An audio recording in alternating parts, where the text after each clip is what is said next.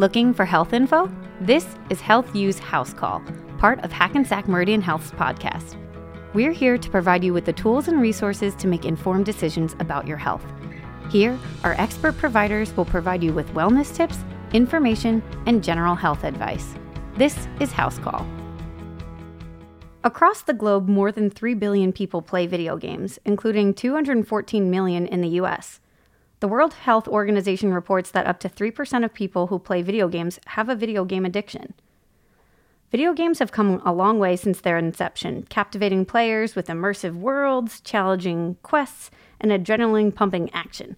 As with any form of entertainment, moderation is key. Today, we're going to delve into the addictive aspects of gaming, what it looks like from the outside, and how you can help. So, whether you're a passionate gamer yourself, a concerned parent, or simply curious about gaming addiction, this episode is for you. Joining me on this journey is Dr. James Sherer, an addiction psychiatrist and avid gamer. Thanks so much, Dr. Sherer, for being with us. We're so glad you could come in and share. It's my absolute pleasure to be here. Thank you for inviting me. Awesome. Thanks so much. I know this is a topic that's close to your heart, being an addiction psychiatrist and also a gamer. So why don't we start? Can you just tell us a little bit about yourself and your journey in gaming and then also in your medical career? Sure. Yeah. So I'm an addiction psychiatrist by training. And I think most relevant to this topic, I am, as you said, an avid gamer. My gaming journey began when one of my best friends growing up had a Nintendo Entertainment System. And I was so jealous of him. And we would spend hours and hours and hours playing Super Mario Brothers, Bucky O'Hare on his Nintendo Entertainment System. And I begged and begged my parents, please, can you get me one of these? And it slowly over the years, I chipped away and they gave in. They didn't want to, but they gave in. And what did they buy me? They bought me the Super Nintendo. Now, this was the newer, better one, and they thought they were doing me a big favor, and they weren't because I didn't know what it was. So I opened it up Christmas morning, and I started crying, and they said, "What's wrong? We got you the Nintendo." And I said, "Well, no, this isn't the one that my friend has." Oh. So, but that's really where it all began. That's a memory that will stick with you, and I'm sure your parents forever. They're like, best parent award, and you're like, how could you? And I'm sure if they're listening to this, I'm sure they're not happy that I'm rehashing it again. But over and over, rip the Band-Aid again and again. That's funny though, because I mean, it just also shows like the times, like you were aware of the gaming system because of your friend. People now are like, oh, there's a new game out because it's across the internet and like everybody knows. But exactly, yeah. Anyways, and I'm old with you, so Super Nintendo, the goods. Oh yeah, the classic stuff. But you're right. Kids don't need to go home, turn on a system that's plugged into a television anymore to play video games. They can access them from anywhere and everywhere. And they do. They access them while they're at school, and they should be doing schoolwork on the laptops that the school provides. The school may even put some software on there to prevent the kids from accessing social media and playing video games during the school day. But kids are smart, and they get around that. So, yeah, you can't cut the cord anymore. And that, I think, is a source of consternation for many of the parents that I meet. There is no simple solution. And, along those lines, I'm sure we'll talk about, what we can do to help kids who may have a video game addiction. But one thing that doesn't have great evidence, at least not yet, are things like boot camps, rehabs, because as I said, and as you're pointing out, you can't cut the cord. So sure, you can take the games away for a period of time, but eventually that child has to leave the boot camp, has to leave that rehab, has to leave that structured environment, go back home, and is going to need access to a phone or a computer to, do their schoolwork. Yeah. And so what are you going to do when they have that access again? And I think that's one of the big issues that we're running into. Yeah. Well, let's start with fun. What is your favorite game? My favorite game, oh my goodness. This is, a very difficult question. It A could very be- emotional okay, question. let's do favorite game as a child and then favorite game now. My favorite game as a child was probably Donkey Kong Country on the Super Nintendo. Loved it. It was great. Excellent soundtrack, excellent gameplay. And my favorite game now is probably Legend of Zelda Breath of the Wild. Came out in 2017, just had a sequel released last Friday, Legend of Zelda Tears of the Kingdom, which I have been playing. And it's incredible, a wonderful experience, and everyone should be playing it, including you. And Noted. Yeah, it's quite therapeutic in and of itself. Nice. Yeah. All right. Well, that's very cool. I'm glad to hear about, where you started in gaming, where you are now. Do you want to share a little bit about just like your gaming history? I know you've mentioned just, having, I guess, an addiction to it.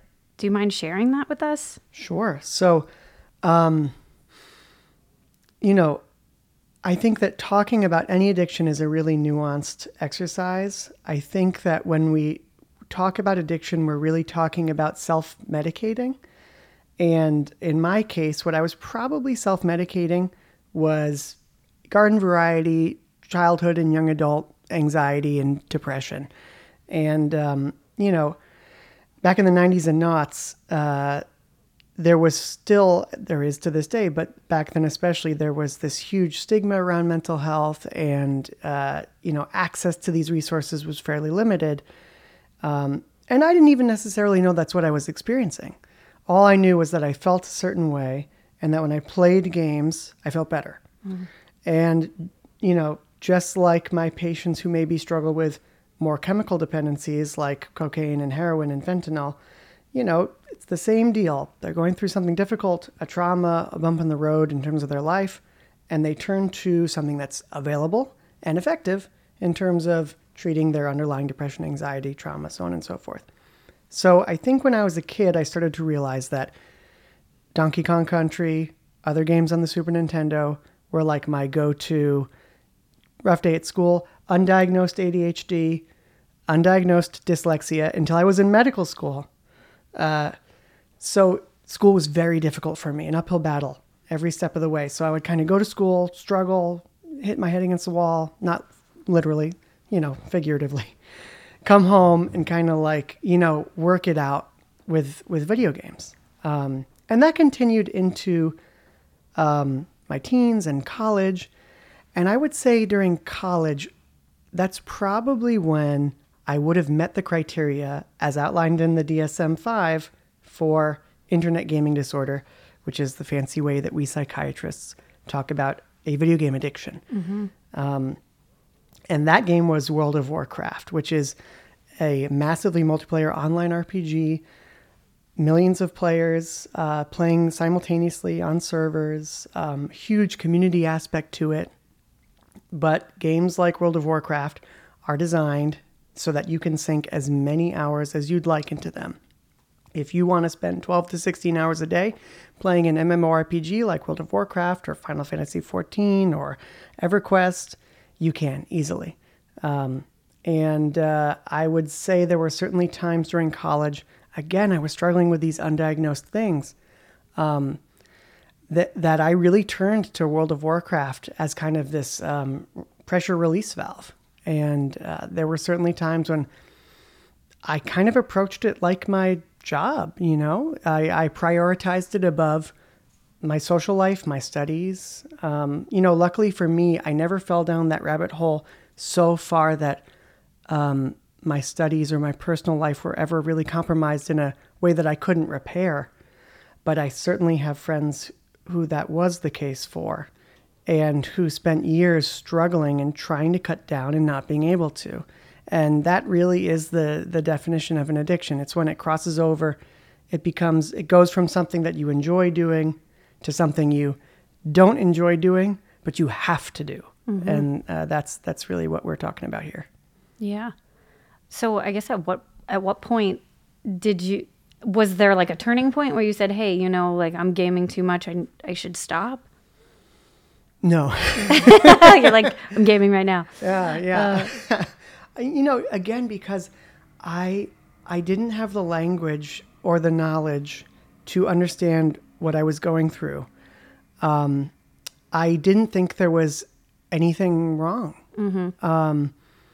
I just knew that I felt a certain way. And then when I played video games, I didn't feel that way anymore. And I think that's a big difference between then and now. I think nowadays, just the general knowledge about mental health among your average American citizen, your average American teenager, is so much higher. I mean, we have teenagers on TikTok talking openly about ADHD, talking openly about things that are difficult for me as a psychiatrist to wrap my head around, like narcissistic personality disorder. And so I think kids finally are equipped with the language and the knowledge base to identify when they might be struggling in a way that maybe they might need the help of a mental health professional.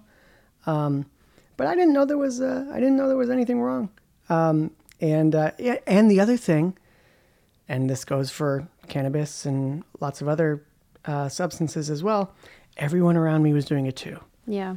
Everyone around me was playing World of Warcraft for 12 or 16 hours a day. Right. And so it's very easy to normalize that when you see everyone else doing it. And it seems, okay, I'm just doing the same thing everyone else is doing. So it never, I guess, like you said, it never got to like a breaking point where you were just like, it just kind of normalized. And luckily for me, I think that, and you know, I'm also very open about my ADHD. Luckily for me, I think ADHD oddly was a bit of a saving grace, because the thing with ADHD is, especially adult ADHD, is that it's not an inability to pay attention, as my friend and co-host on my other podcast, I don't know if I can mention that here. Yeah, maybe. Plug away. Okay. The Psychiatrist Guide, find on iTunes and wherever else you can find podcasts.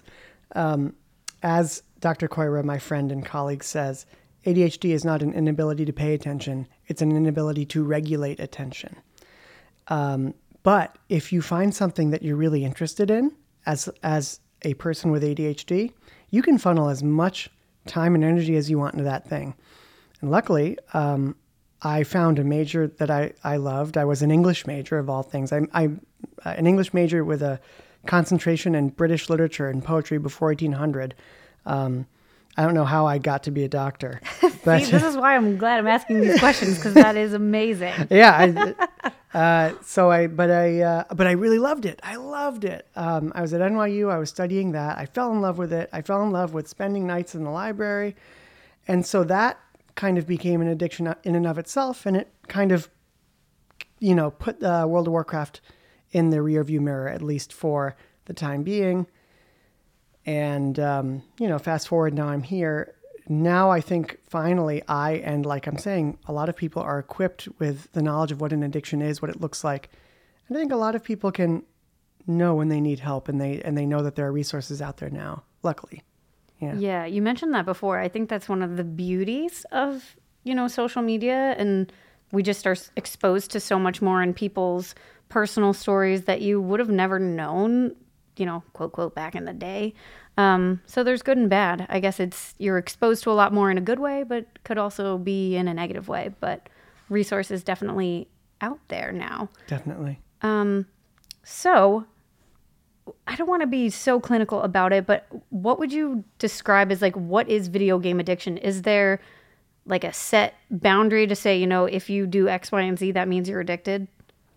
No.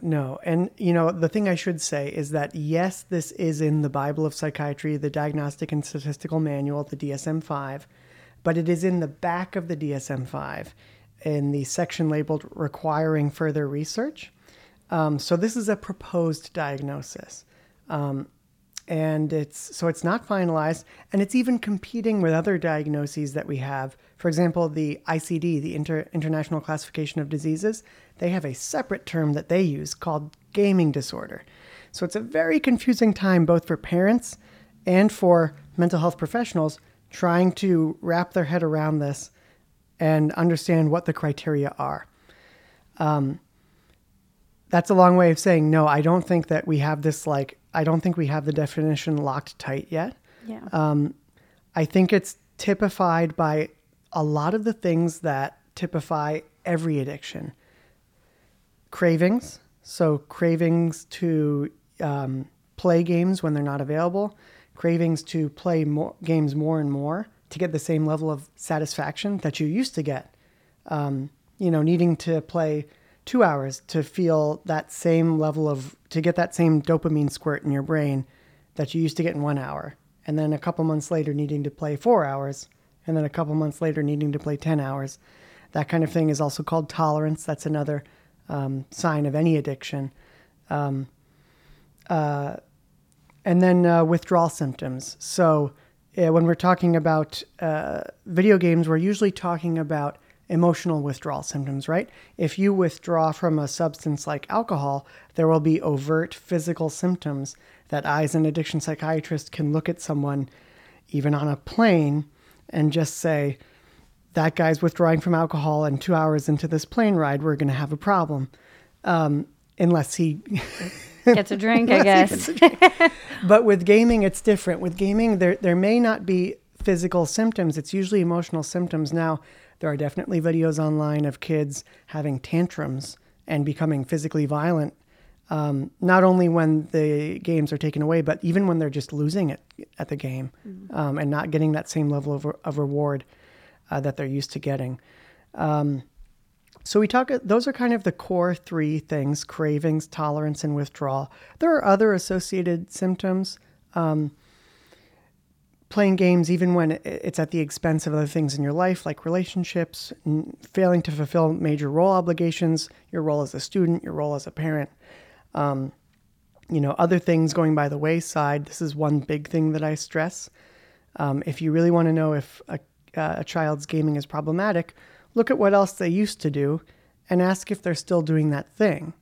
Okay, they used to be on the JV soccer team and it looked like they were really going to get on the varsity soccer team, and all of a sudden they didn't.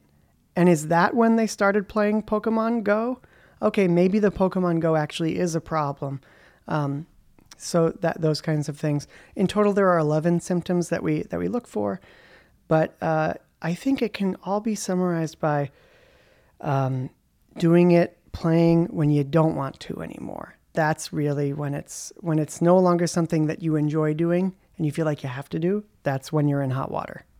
It's so wild hearing you talk about it, because the brain, I'm not a doctor, but everything you said it like lines up with other forms of addiction, like opiate addiction, like needing more to get the same high. Like, it's just crazy that a video game can have that same effect. And we talk in addiction psychiatry, it's really amazing how much we've learned in the last 3 decades about the neurocircuitry and neurobiology of addiction. And it's an incredibly complicated and rapidly evolving field. However, we believe that all addictions, whether chemical, behavioral, are mediated through a final common pathway in the brain. And kind of the beating heart of that pathway is a part of the brain, deep in the kind of lizard brain, the older part of our brain, called the nucleus accumbens. And almost all addiction, whether we're talking about sex addiction, compulsive shoplifting, cocaine, video games, social media, all of these things are mediated through dopaminergic pathways that start from the ventral tegmental area and project to the nucleus accumbens. And that's really kind of the beating heart of any addiction in our brains. And medications that are effective in treating even some of our chemical dependencies, alcohol use disorder, can be effective in very severe cases for things like internet gaming disorder. Again, because in some ways, it's the same neurocircuitry that we're targeting when we're trying to treat this thing. That's wild. It's also really interesting because I'm hearing you talk about like the brain and the dopamine and all of that. And isn't it just, our brain's process to keep us alive? Like, you have that dopamine hit of like, oh, this is a good thing, let's keep doing it. So it's really interesting that something can be, I guess, such a hook for your brain to say like, this is good, let's do this 1,000 times. But it's just your brain's way of thinking like, this is survival. 100%. Your brain is kind of like a muscle. if you use it, it gets stronger. If you don't use it, you lose it. So just as the nucleus accumbens is kind of the beating heart of any addiction in our brain, we have other areas of the brain, more frontal cortical regions. One of them is called this is a big one, dorsolateral prefrontal cortex. And its job is to... Say that twice and spin around. No, thanks. Its job is to tamp down on the nucleus accumbens.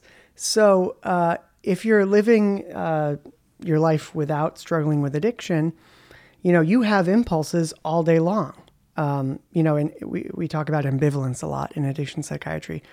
I believe that everyone is ambivalent about everything all the time. I was ambivalent about coming to work this morning, even though I love my job. I was ambivalent about only eating half the turkey club at lunch today.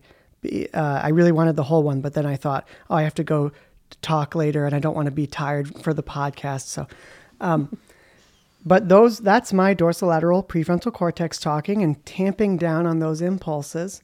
And I'm getting a workout when that's doing its thing.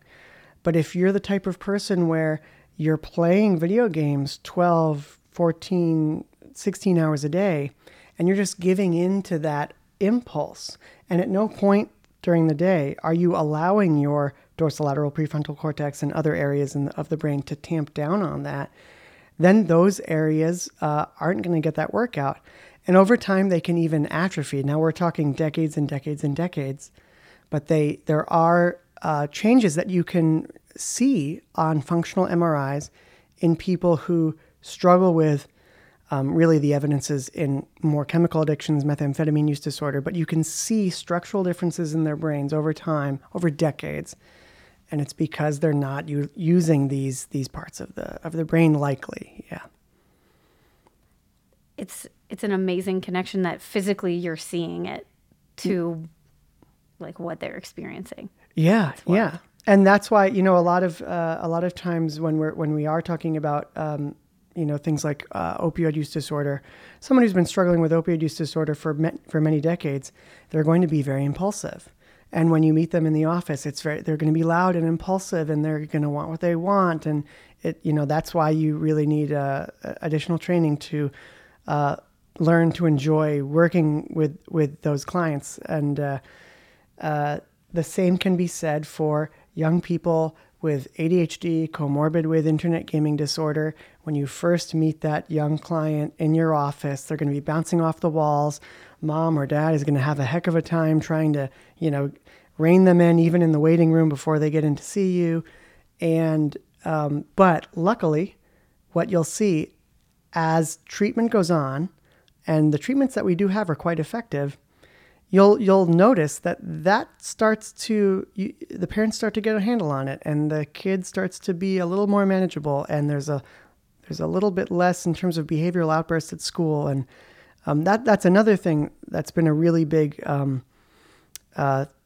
breakthrough that we've learned a lot about in the last couple of years. A couple studies from Han et al. In China, they showed that if you take a kid with comorbid internet gaming disorder and ADHD, and you just treat the ADHD, both the ADHD and the internet gaming disorder gets better, and you can see that on functional brain imaging.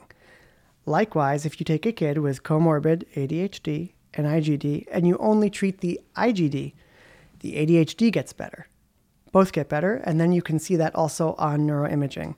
So we have really effective treatments. Oftentimes it's more than one thing, but we can intervene on all of these things. And then these kids really do, they do better. They turn it around. And we're not talking about abstinence. You can't, like I'm saying, you can't chuck the phone away. If you want to play Fortnite, you're going to have access to Fortnite. If you want to play Among Us, you're going to have access to Among Us. But you can have a healthier, more reasonable, more mindful relationship with those things. So you answered some of my questions as I was thinking while you were talking. So it sounds like the brain can kind of repair itself from this, lack of control for impulse, right? Definitely. So that's good. Yes. Number one. Yeah. And then what would be, I know you said it's kind of hard to classify, but if a parent is listening and they're just like, my kid is playing all the time, what are things that they can do at home? Like maybe they don't classify for an addiction to gaming, but they're trying to kind of get a handle on it? Sure. I think the first thing to ask as concerned parents and loved ones is the amount of video game playing that I'm noticing actually abnormal? In many cases, it can be normal to go home, especially if the child is finishing their homework, doing what they need to do, going to soccer practice. If after all those things are done, if that child has an hour or two at the end of the day and they choose to spend that hour or two playing their Nintendo Switch and their friends are doing that as well, is that so bad? I would argue absolutely not. And I would say that video games and social media certainly have their pitfalls, but they are an absolutely necessary part of normal socialization and normal growing up these days. So there's only, you really have to ask, okay, by my standards, as someone who grew up in the 80s, is this weird? Sure. But by today's standards, is this so off? Maybe I should talk to some of the other parents. Maybe I should talk to the teachers. Maybe I should talk to, others in the community. Maybe I should talk to my primary care doctor or my psychiatrist and try to figure out if this is actually so strange. If you ask yourself that question and the answer is yes, and you say, yes, they're playing way too much, I am concerned. Other things are falling by the wayside. Maybe they even look different. Maybe they're losing weight. Maybe they aren't taking care of themselves in terms of their personal hygiene. Maybe, maybe they're irritable more often. Maybe they're just kind of explosive sometimes and no one really knows why. If you're noticing those things, or if you're concerned in that way, I think the first step then is to approach whether it's a kid or whether it's a husband or a wife or whether it's a friend. I think the next thing to do is to approach them in a inquisitive, non-judgmental way, and just ask more about what's going on and just get their read on what's going on. You may gently press on this topic and they may tell you, oh yeah, this is a huge problem and I want to cut back, but I really can't, I'm trying. I even put parental controls on my Switch and I'm just overriding them and I'm still playing for hours and hours a day. So people may surprise you. And of course, if someone says that, then you can say, well, you should really think about some professional help. Here are the resources that are available. But you also have to be prepared that you approach someone in a non-judgmental way about their gaming, and they say, no, I don't have a problem. What are you talking about? Everyone does this. And I think the best thing that you can do in that circumstance is just be present with the person, hang with them, never demand anything, never demand that they seek treatment, never demand that they change, because the only person that can do any changing is the patient, is the client. But tell them what you see and tell them what you maybe miss about the old them. There's a way that you can do that in a kind and kind of accepting way, and there's a way that you can do that that's really kind of a vindictive and cruel way. So you have to make sure that, again, you're approaching this with a general sense of kind of acceptance and kindness. I think that's really the first step, and then help is out there. Psychiatrists know that this is a real issue that they need to learn to treat. I've been lucky enough to talk about this at national and international conferences. Next week, I'm flying to the American Psychiatric Association annual meeting in San Francisco. I'm going to give a workshop about this. I've been giving workshops about this to psychiatrists for a while now, and the room is always full. So there are mental health professionals out there who know what this is and want to treat it. They're not always the easiest to find, but luckily, HMH is great in that, we have to be one of, if not the largest employer of mental health professionals in the state. And, if any network is prepared to help parents in this regard, I really do think it's us. And that's one of the reasons why I decided to come here. But yeah. That's great. So you're talking a little bit about resources and kind of finding where to go. Once you find that psychiatrist who can help you, what does treatment look like? Really depends on the case and the age. Good old-fashioned talk therapy is where you start always. There are psychotherapeutic modalities that have been specifically studied and validated for things like internet addiction. Dr. Wolfling, who I've had the pleasure of meeting and working with, created a variant of one of our most used therapeutic tools called cognitive behavioral therapy. He took that and he kind of put his own spin on it, and he made CBTIA, cognitive behavioral therapy for internet addiction. Internet addiction was, of course, an older term that we were using before we started really talking about, okay, are you really addicted to the internet, or are you addicted to social media, or are you addicted to video games, or are you addicted to online shopping? So we do have these talk therapy modalities that can be extremely effective for internet gaming disorder and other technological addictions. If talk therapy alone, family therapy, other types of community interventions are not effective, then we start to talk about medications. And the first thing that we do is we try to assess if there's anything else. Is there anything else that the person is dealing with? Are they self-medicating something? Because if that's the case, that's easy. If the child or the person is struggling with depression and they're really turning to games to alleviate those symptoms, we have incredible antidepressants and many other new wonderful types of therapies that can be extremely effective for that. And so we try to figure out if is something else going on. And then in really severe cases, generally in adults, maybe even if there isn't something else going on, we can use, and there have been plenty of studies looking at other medications that we use for other things, specifically to treat internet gaming disorder. Sometimes we use the same stimulants that we use for ADHD. Sometimes we use some of the same antidepressants that we use for depression and anxiety. And sometimes we even use, as I mentioned before, some of those medications that were designed specifically to help people with things like alcohol use disorder. All of these medications can be effective in these types of cases.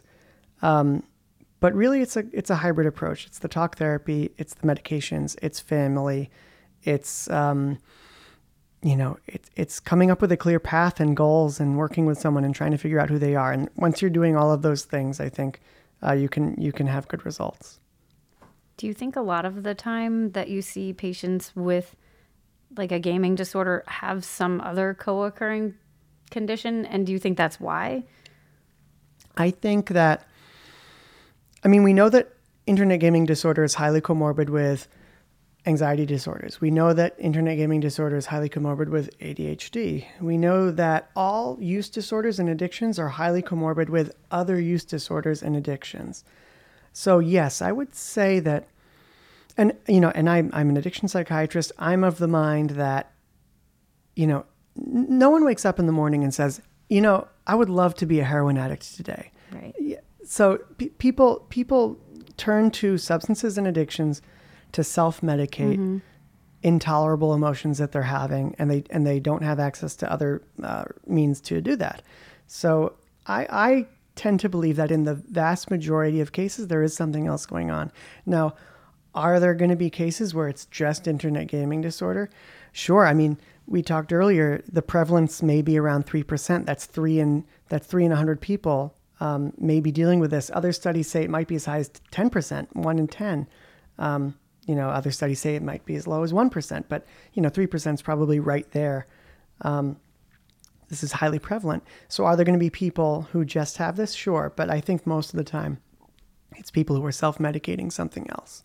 Is there something that causes games to be addictive? Same with like social media, and like I know I've heard it likened to like gambling, like the flashing lights and like all of that. Like, are there properties in the games themselves that you think make them more addictive? Oh yeah. So video games, social media, and this is not a knock on video games or social media. I talk a lot about this. Oftentimes people come away thinking that I'm anti-social media and anti-video game. I am not. As I've said, to this day, I play and enjoy video games and I use social media. But it is a fact that these these are technologies that are designed from the ground up to be addictive. Video games in particular excel at putting people in something called the flow state. The flow state is a psychological concept that is as follows.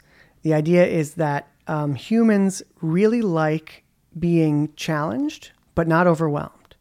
And if you can give a human brain a challenge that it can overcome, and then you can serve up another challenge that it can overcome, and you're kind of riding that line in between being bored and being overwhelmed, that you can keep that brain doing that thing for as long as you'd like. And that's really what video games do. Video games are designed around these gameplay loops that can be very rewarding and very addictive. You beat one level and you're immediately presented with the next. And in each of these levels, the challenge is escalating, but in a way that is commensurate with your skill level. So you're constantly challenged, but not overwhelmed. If you become overwhelmed, that's when you throw the controller down and you storm out. Game designers don't want that. And if you're bored, if it's too easy, you put the controller down and you go do something else. Game designers don't want that either. We have to remember that these are for-profit businesses, and the people who design video games are under a lot of pressure to make their video game as profitable as possible. It used to be you go to Toys R Us, you buy the game cartridge, and that's the end of your financial transaction. That's the end of your financial interaction with that piece of software. These days, you pay that $60 or $70, but there are ways that the developers of a game can continue that financial relationship. They can offer things like in-game cosmetic items, and these things can be very appealing to young people because there's a huge pressure not only to be good at games, but to kind of be so good that you're showing off to other people. And the way that a lot of video game companies allow people to obtain these in-game cosmetic items are through something called microtransactions.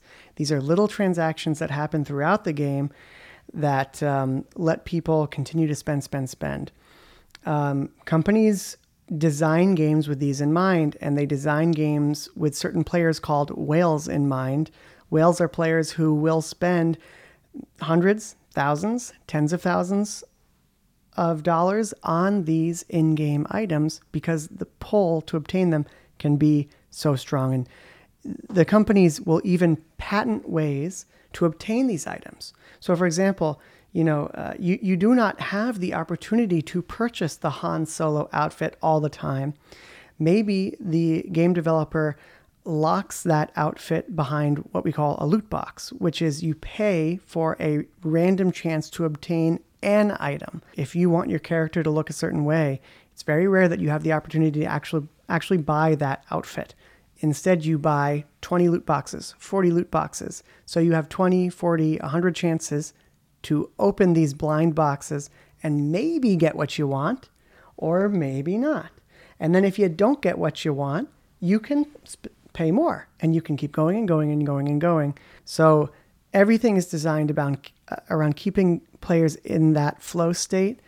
And that's when time melts away. That's when you think you've been playing a game for 5 minutes and it's been 3 hours. Happens to me all the time to this day. People can go into the flow state doing anything. People can go into the flow state at work. People can go into the flow state at the gym.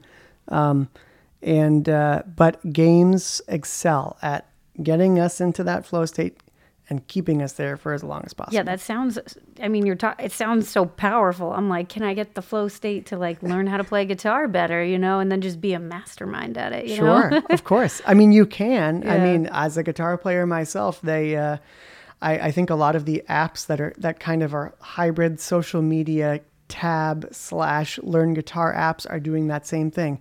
They're measuring your skill level. They're giving you a task that is at your skill level. Okay, maybe you should start with some Oasis songs that are just some basic chords. And then you do that, and then it's going to serve you up another song. And so, yeah, generally speaking, technology these days kind of is designed around this concept. Yeah. Yeah, it's amazing. I guess we can, it's a good thing because it can grow your skills in many different areas. I'm going to have to ask you about these apps you're using because I'm a mediocre guitar player still. Oh, me too. But no, it's so powerful, and it's so fascinating. I could hear about how the brain works all day long. I just really appreciate you sharing and opening all this up to us. My pleasure, yeah. So what do you predict for the future of gaming? Again, a huge question. Until a couple years ago, so one of the things that I love to do, and I've been doing this for a long time, even before I worked this into my professional life, is that I would go to video game conventions. And that's really how I got started talking about this stuff. I would go to PAX, which is the largest video game convention in the United States. It's in Boston every year. It's an incredible time. Anyone who's listening should go and have fun. I started talking about internet gaming disorder at PAX, and that's how two gamers, and that's kind of how I started doing this and ended up writing about it. But for the longest time, all the buzz at PAX was all about virtual reality and augmented reality. And really from like 2016, 2017 until about 2021, 2022, I really thought that the future of games, the future of social media was going to be the metaverse, was going to be virtual reality and augmented reality. However, I have always known that virtual reality and augmented reality are bad. They're, for one thing, I tried on some of the earliest Oculus dev kit headsets and just felt so nauseous. So that's, so there's that hurdle to get over. And I don't think kids these days think that VR and AR is cool. I think that Facebook is decidedly not cool. I think that Meta is decidedly not cool. I think that the metaverse is decidedly not cool. So I used to think that the future of video games was virtual and augmented reality. I no longer think so. I think the future of video games will continue to be social experiences like Among Us and Fortnite that have a low barrier to entry but are difficult to master. But what form that will take, I have no idea. There's going to be another Among Us. There's going to be another Fortnite. Just as TikTok is not going to be the last social media sensation to take. 5 years from now, TikTok will not be cool, and there will be something else. And I'm pretty sure it will be an immersive social experience that will be massively available, easy to pick up, difficult to master, and it will be available on everything under the sun. It'll be available on your phone. It'll be available on your laptop, on your Nintendo Switch, on your PlayStation, on your Xbox. It'll be available everywhere. But what that is, I have absolutely no idea. And that's kind of exciting. I used to think about the future of games, think about like the metaverse. And I'm like, oh, that sounds really lame. I don't want to like go buy a Prada bag in the metaverse. And that's like my experience with the metaverse. And I'm kind of happy that that's kind of petered out, but I don't know what comes next. I have no idea. It's exciting. It's exciting and scary. Do you ever see the movie WALL-E? I love the movie WALL-E. Do you see that as our future? I We're all hope just not. floating around with our screens. I hope not. Me too. I mean, I don't think so. I don't think it'll ever get there. I don't think so. There's hope for the future. There's hope for the future. There's hope for the future. Because, the fact of the matter is you can get addicted to anything. And kids these days, just as many kids are addicted to playing video games. I mean, so many of my patients are addicted to going to the gym, and obsessed with body image and obsessed with bodybuilding and sculpting their body to look a very specific way. You can get obsessed about that. You can get obsessed about guitars. You can go down a massive guitar rabbit hole on YouTube, and you can spend every waking hour, every waking minute obsessing about guitars and emulating your guitar heroes. So I think because you can be addicted to anything, I don't think we'll ever get to that WALL-E level where we're all, morbidly obese and completely oblivious to what's going on around us. Yeah. Well, thank you again, Dr. Sherer, for coming. I really appreciate it. Let's end, I guess, on like a hopeful note. What would you advise, I guess, anyone, parent, person, child, anybody who's listening, if they are concerned about any form of addiction? Like, what's your takeaway? Again, I would say step one is to approach the person in a non-judgmental way and find out more, find out what they're going through, find out if they know that they're struggling. And I think the next step after that is just to be present with them, be supportive in whatever way you can. Maybe that does take the form of letting them know about psychiatric resources that are available. In terms of finding a mental health provider, you can, of course, use Hackensack Meridian's resources, and you can find providers that take your insurance through our website. The help is out there. Mm-hmm. The last thing I would say, I just really want to put a fine point on this. The only person that can make that change is the client, is the patient. No matter what you say, no matter what you want for them, if they don't want to change, they're not going to change. So, and in many ways, telling someone that they need help is almost the best way to ensure that they never seek it out. Mm-hmm. So I think just, being present with people, being gentle about these things, I think that's the way that we're going to help the most people. Yeah. That's great. Thank you so much. Really helpful tips. I hope anyone listening, has some hope and direction now. And we appreciate you coming in. My pleasure. Thank you so much. Let's go play Mario Kart. I love it. The material provided through this podcast is intended to be used as general information only and should not replace the advice of your physician. Always consult your physician for individual care.